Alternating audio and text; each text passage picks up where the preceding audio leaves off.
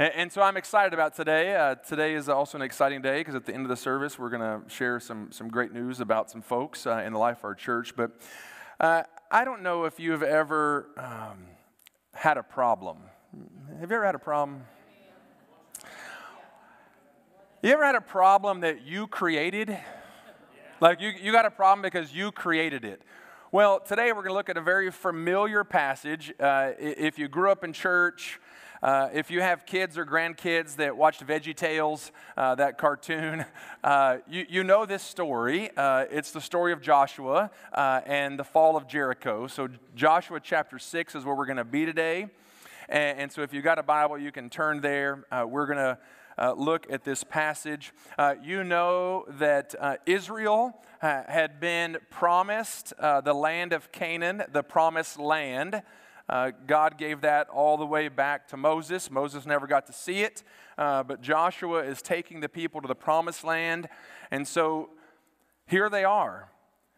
But they have one giant problem. There's a big city standing in their way to actually inhabit the promised land. And that problem was created by God. God allowed the city of Jericho to be there.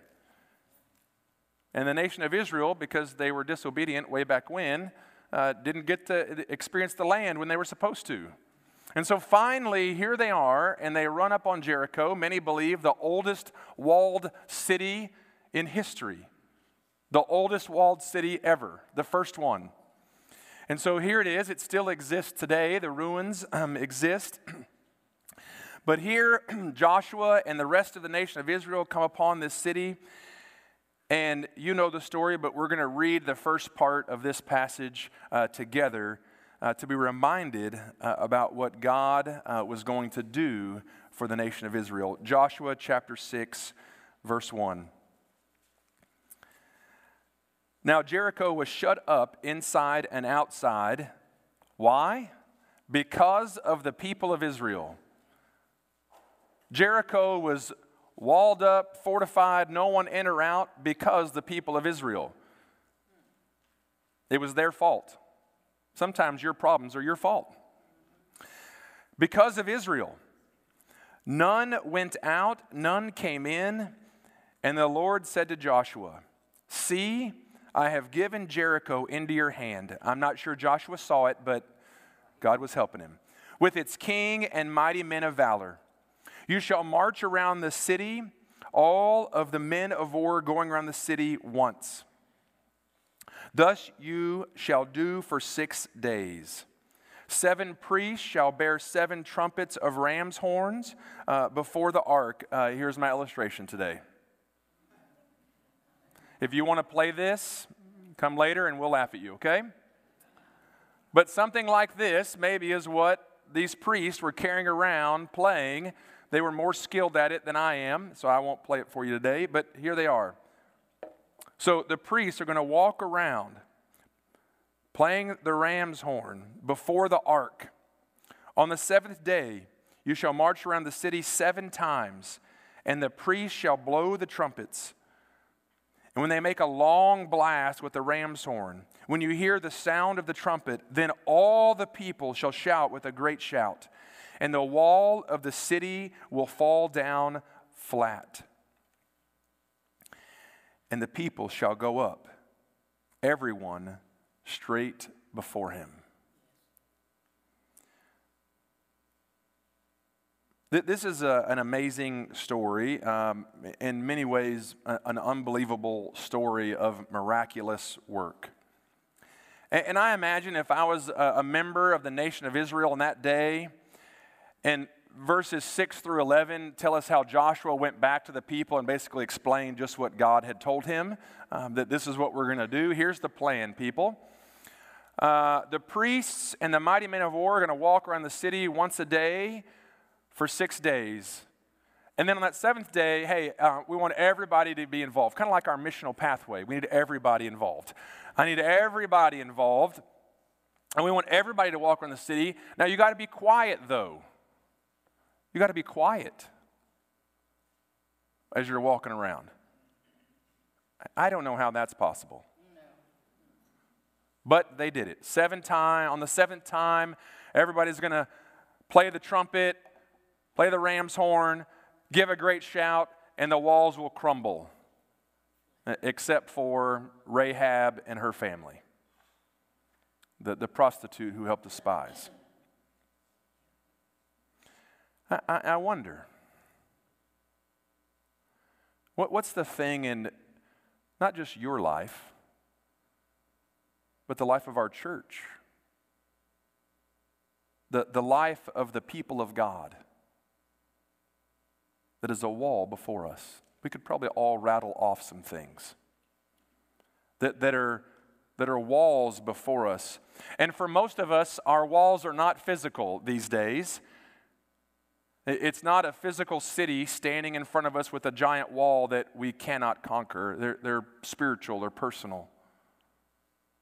But what is it that the people of God need to go forward to accomplish, to see God do? And we've got walls in front of us. I want to encourage you today, church family, that we don't ever need to underestimate the promise of God. God had promised Joshua that he was going to get this city, that he was going to defeat the city. Even when the walls were shut up, everyone was inside, no one in or out. God said, see, look, it's in your hands. You've got it. So often we look at those obstacles in the life of the church, in the life of our spiritual growth, in the life of our family. In every area of our life, we look at walls, whether physical, spiritual, relational, and we think there's no way, because we make God pretty small like us. And God was reminding Joshua that he is the one who gives victory. He is the one who brings down walls. He is the one. And Jericho, this city, is a significant city.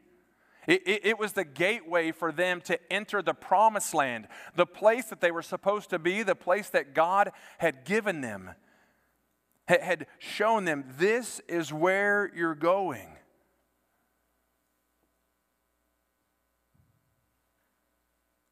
And even in the past, there was 10 out of 12 people who went and looked at that land and said, no way, we're not getting it.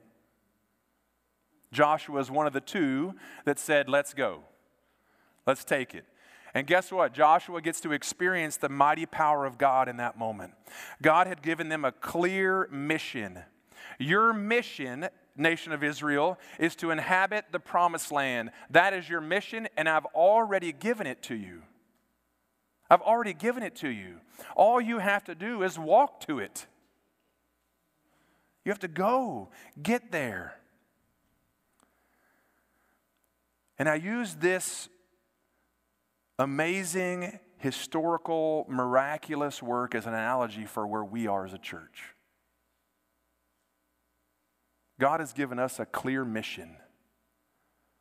A clear mission. In a community of Southeast Houston that's walled itself up,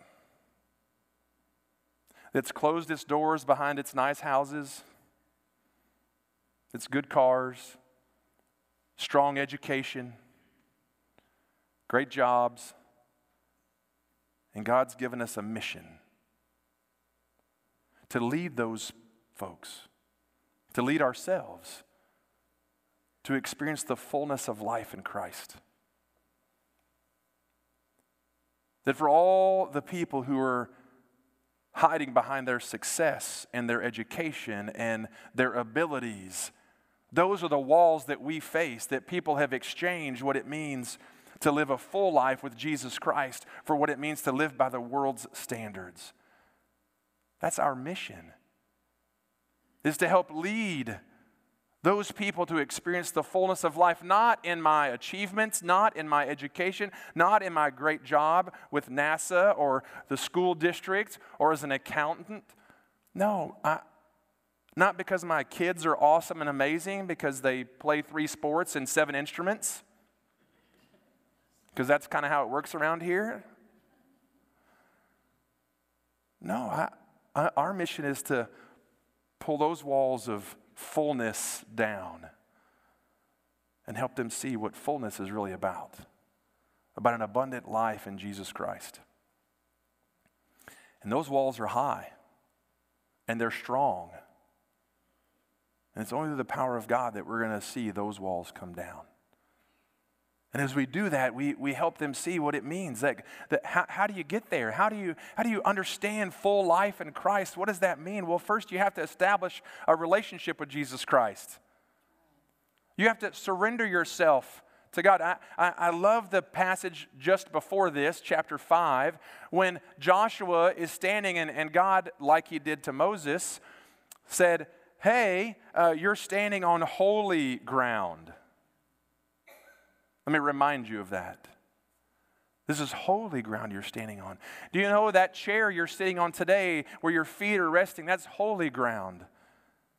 Holy ground, because the presence of the Lord is with us right here because we're gathered in His name. And so my first step to help people understand what it means to live a full life, a life different, if that is our mission as a people of God, is to help other folks experience the fullness of life in Christ, I want them to take a first step of faith, to put their hope in Jesus Christ alone and not what they can do or cannot do, how good they can be, how nice they are to others.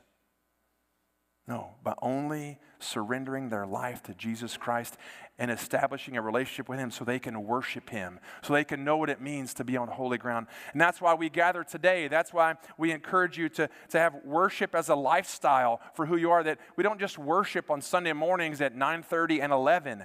No, we worship every day because we communicate with God. We invest time with Him. We read His Word. We pray. We gather with others to encourage one another. We worship. But worship doesn't happen if you don't have a relationship with Jesus. You cannot worship a holy God if you don't have a relationship with Him. And that relationship only comes through Jesus Christ. And so we draw others to Him. We lift His name up high so that we worship, so that they can worship. And then the great thing about our mission is we get to do it together. Like, you ever been on a solo mission? Like, gone kayaking by yourself? Or gone on a big mountain hike by yourself, like the Appalachian Trail? A few of you crazy people have done that. It's exciting and adventurous, but it's so much more fun to do it with people who you love and appreciate and care for and who are different than you, because then at some points you get to celebrate them. At other points you're like, Lord, why did you send them to me? That's the beauty of connecting to the people of God, that we're all different and God brings us all together. Can you imagine these priests? I wonder if they fussed at each other when one of them got off tune. Because I'm not sure about you, but I'm not quite certain that we can play on tune this thing all the time. It might be impossible. But what a great privilege to connect with others. And Risha, you can throw that slide back up there and just leave it, because I'm going to be here for a little bit. That we would connect with one another. What a great privilege that is, to connect with each other. That's why you're in a Sunday school class.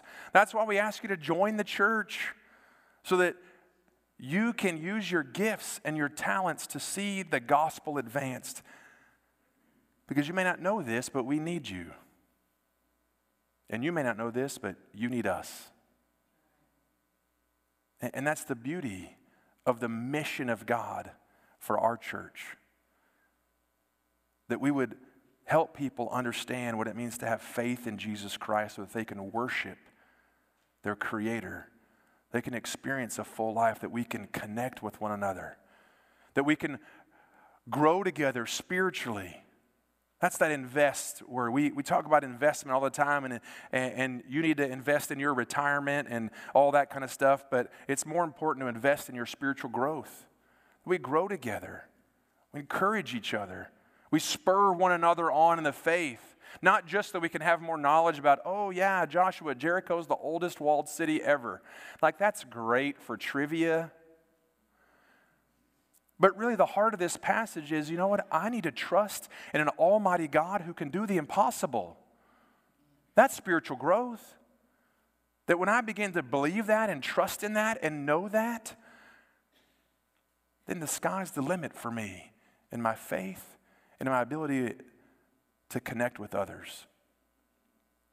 And so our mission is to lead people to experience the fullness of life in Christ. To show them what it means to give their lives over to Jesus Christ.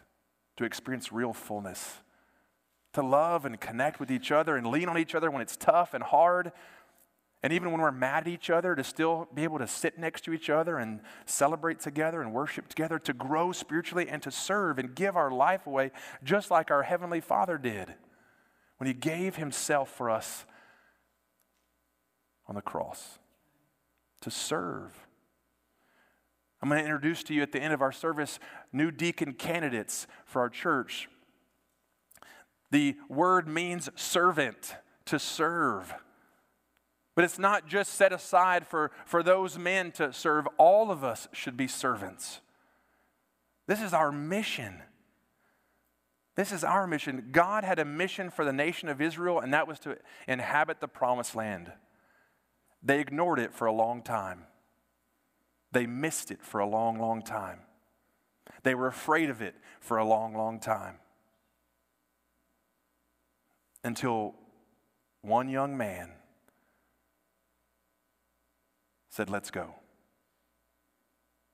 Let me challenge you, church family, that we have a mission as a body of believers to go and to see those around us in our neighborhoods, at our workplaces, in our families, in our friend groups, to experience full life in Christ. And we do that by showing them what it means to worship, showing them what authentic relationships really are about by connecting with each other, by growing spiritually so that we don't just have more information, but we can actually have life-transforming conversations with others, and that we can serve and give our lives away. What a blessing that is to model ourselves after Jesus and trust that God is a God of promises. And I don't ever want to underestimate the promise of God that He would help us carry out His mission for us as a church. And He's going to do it. He does that for us in some very specific ways, just like He did in a very specific way for the nation of Israel. God was pretty specific about His instructions for that moment, for that time in their life when it came to Jericho. For the Israelites, their strategy, their opportunity in that moment was to do what? To go take Jericho. It had already been given to them. And so He had a very specific plan for them to fulfill not their purpose, His purpose for them. Hey, guys, walk around the city once a day for 6 days. And on the seventh day, walk around 6 times. On the seventh time, everybody shout whenever we play the trumpets. I'd love to do that. Can we just walk along 518, like from Highway 35 to 45? We'll just do that once a day for 6 days.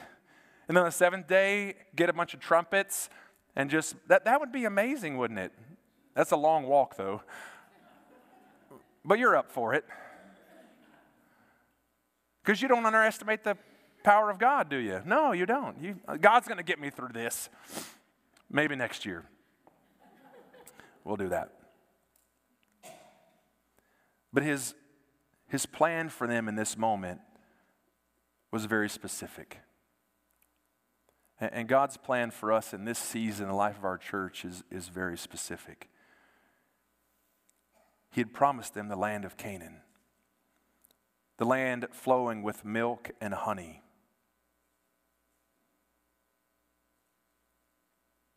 But He gave them some instructions. And He gives us instructions, His word. He shows us. And for them, it was on that seventh day when He gave that signal for everyone to shout at the sound of the trumpet. And when they did that, when they obeyed God, when they followed His command, what happened? He did it. He did it, just as he had promised he would do. And so they got to watch as those walls fell. And the details of the passage are there kind of in 11 through 16 and 17. And Rahab, the prostitute, and her family who had helped the spies the previous time, she was saved. But I'm amazed at how specific God is in this passage. And how often we just sort of meander through life as a people, individually in our own family lives, and how sometimes even as a church we sort of meander through hoping for the best, that people would just miraculously come to faith in Christ. But we're not going to be very strategic about it. We're just going to hope for the best and everybody live good and it'll be fine. No. I believe God gives us specific plans for specific seasons in the life of our church, and He's done that for us with our vision statement to prepare and send disciple-making missionaries. That's not your 7 or 8 staff members. That's you and us. Who will strengthen families, who will love neighbors, and that's not just your next door neighbor, that's everybody, and transform communities with the gospel. It's a very specific direction. To be a disciple-making missionary, someone who is learning and growing. Oh, by the way, see back to that thing about invest. Who's learning and growing and becoming more like Jesus. But I'm also making disciples. I'm not just a disciple. I'm making disciples. I'm someone who's bringing others along with me in the faith, and I'm encouraging them. I'm raising them up so that we can then go out in Friendswood, Alvin, Pearland, League City, Houston, Dickinson, Texas City, wherever we live. And we can be a missionary in our neighborhood, in our school, in our workplace, among our friends. That's what we can be. But my fear sometimes I read passages like Joshua 6, and I know the backstory of the nation of Israel is that oftentimes only the minority buy into it. See 2 out of 12 earlier in the story. And how much more could be accomplished for the kingdom of God if everyone would walk around the city as a disciple-making missionary? What if everyone loved their neighbor? What if everyone invested in their family to raise their kids, their grandkids, their cousins, their brothers and sisters, their mom and dad, and raise them up to be strong, not just good people, but strong in the Lord? What would happen? I believe some great things can happen in the life of our church if you and I would catch the power of God and say, you know what, God? You have created me to be a disciple-making missionary. I can love my neighbor. I can do that.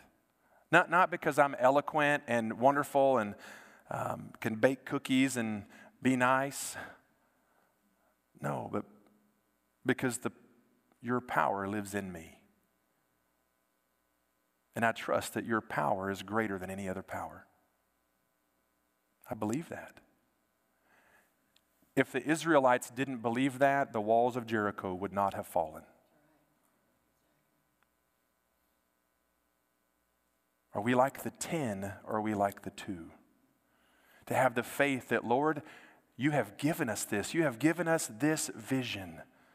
To be a disciple-making missionary, to love and transform our community like no other church, like no other people. That's what you've given us. You've called us to that, and that's who we are. And I believe with the help of some folks in our church over the last few years that we have even drilled that down even more specifically. Because I told you when I came here 5.5 years ago that my one desire is that if this place, these people, this church ever decided to close our doors and move somewhere else, like to Angleton, for example, because my seminary roommate's from there, that the city leaders, the community leaders, the school district, they would all say, please do not leave because of the impact you've had in our community. That's what we need to have, is community impact. We need to see our community like these walls of Jericho that need to come down. That's why we talk about being a disciple-making missionary all the time. I've said it 1,000,000 times. You've probably heard it 10 times or 100. But I say it all the time because that's who we're called to be. That's our specific plan, is to be a disciple-making missionary. That's why over the last year we've talked about the missional pathway, to jump on board and find out, hey, God, how can you equip me? How can I zone in on my passion and the people that you've called me to? How can I look at my life and see where you've led me so that I can reach more people? That's what we're doing it as a church next Saturday. And who needs to be there? Everyone. Thank you for the early answer. Everyone.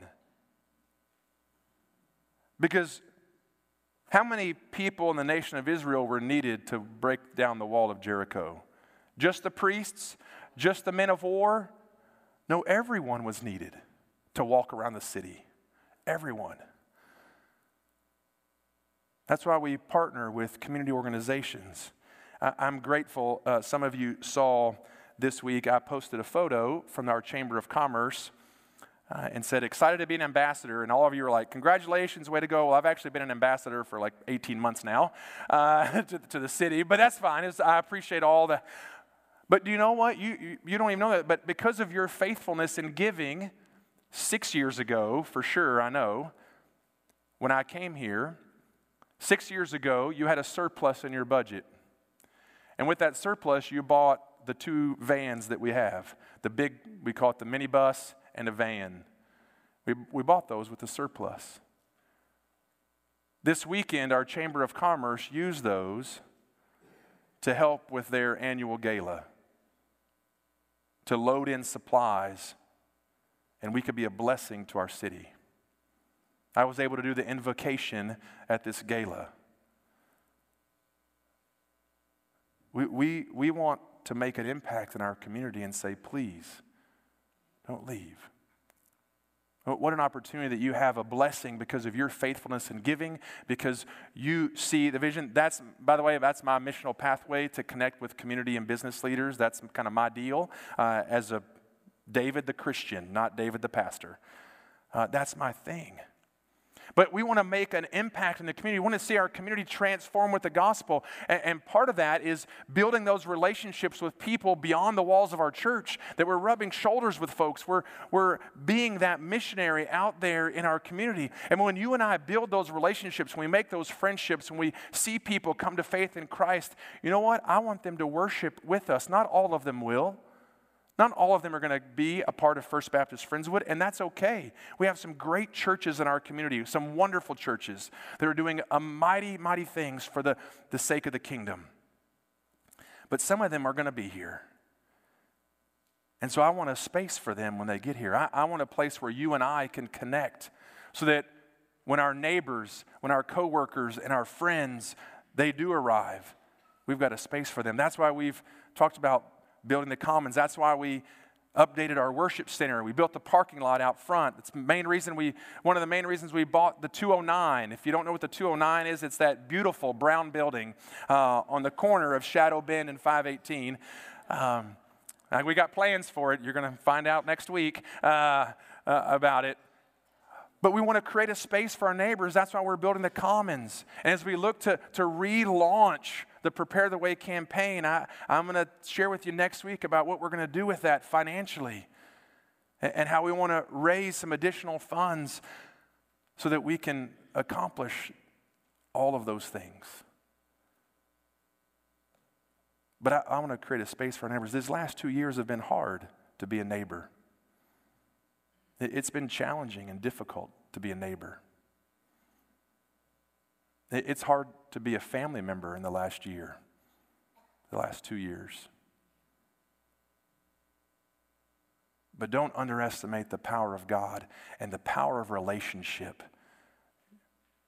That's one of the greatest blessings of the Christian faith, is to be in a relationship with others, to show unconditional love for all those around us.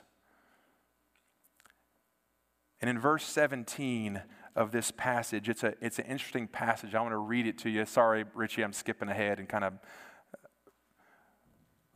But it says, "And the city," that's Jericho, "and all within it shall be devoted to the Lord," and here's the bad part, "for destruction. Only Rahab the prostitute and those in her house will be saved because they spared the messengers, they helped the messengers." I want to focus in on that phrase, devoted to the Lord for destruction.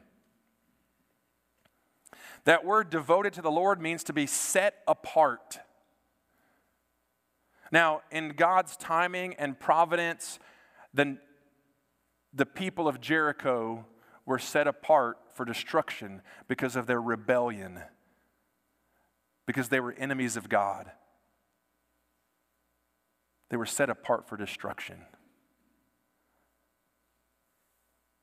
We have the same calling today to those that we come in contact with, to help them become set apart. Not for destruction. They're already headed to destruction.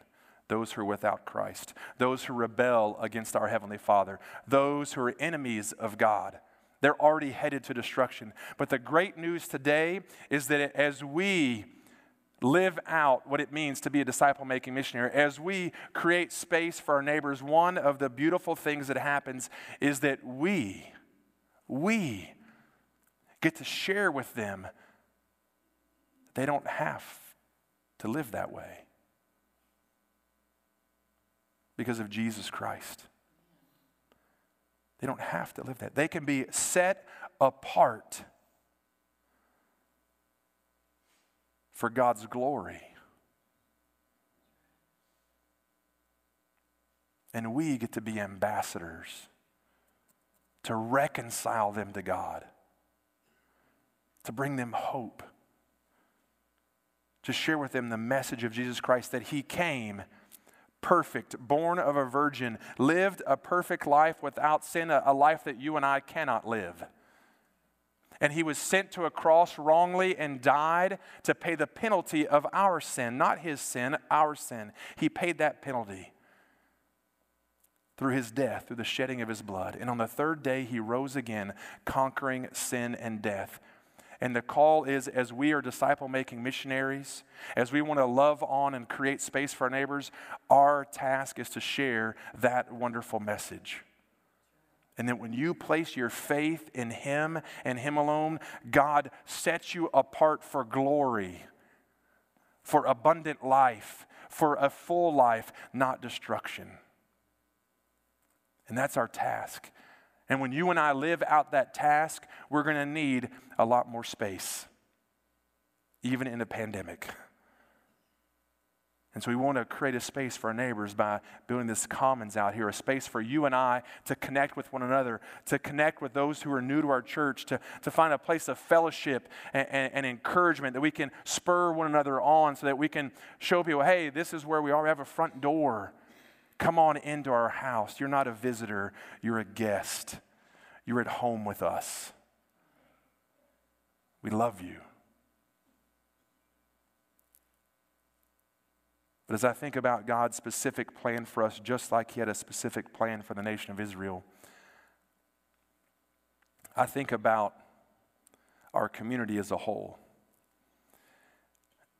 And I know if you've driven down I-45 heading towards Galveston in the last 55 years, or north towards Dallas in that same time period, there's been construction. As long as I've been alive, there's been construction, and I've lived in Houston for a lot of years in various spots. But when I go to Buc-ee's, everyone's favorite place, I'll never forget, Ben, I'm going to embarrass you for a second. When Ben and Catherine came to visit, I told him, hey, I'm going to take you to a convenience store. But you're not going to believe it. This is going to be the greatest thing in the world. I knew, like, he didn't believe me at all. Like, he was, you Texans is what he was thinking, I'm positive. Well, we get to Buc-ee's, and we walk in, he's like, oh, wow. I won't tell you how much they spent there, but he was like, you were right. So when you drive the Buc-ee's, so many of you will go down 45 and take exit 17. I think that's still the exit number now, but the Holland Drive, what used to be the Holland Drive exit. But now, from where I live in South Friendswood, I go the back way, down 35 to 517. And I drive along 517. And every time I drive down 517, I pray. Not because it's a one-lane road and everyone drives kind of fast, or maybe I drive fast, but I pray because I'm thinking about that community. And you remember a few years ago, we're going to show it to you next week, we did a little map of where all of us live. And there's a spot on that map where there are no dots of where we live. But that's mostly because nobody lives there. It's mostly farmland, commercial nurseries, and that kind of thing, until you get closer to I-45. And they're starting to build neighborhoods, connecting the backside of Mag Creek, the backside of Westover Park, and Westwood, and they're going to connect what is, those roads that intersect 518 all the way down to 517. And at some point, Highway 99 is going to come through there. And so I pray, because I believe that as we look at God's specific plan for us, His vision for us over these next several years, that's a place where you and I might have the opportunity to see a new work established. That we would be a part of planting a church and seeing those folks in that southeast corner of where Calder Road and 45 and 646 and 517 and that region, where we see some new work. So I want to encourage you to think about big things. I doubt the nation of Israel, when they got to the foothills of Jericho, thought, hey, no problem, we got this. I doubt that was their feeling. And even as I share what I believe God is calling us, and several of our church members who were critically involved in all of this, oh yeah, let's just snap our fingers and we're going to make all this happen. No. But every time you're in your car and you don't have somebody you're witnessing to, you pray and say, Lord, what do you see for us? What is your vision for us? Where are we going? Because there's 170,000 people in our region who need Jesus. 170,000 who need saving, who need a full life, who need to be loved, who need to be transformed from the inside out through the power of Jesus Christ. And guess who God, in His great providence, sent to make that happen? There should be hands raised all over the room. He sent you and me and the folks that will be here in a couple of minutes at 11. He sent us.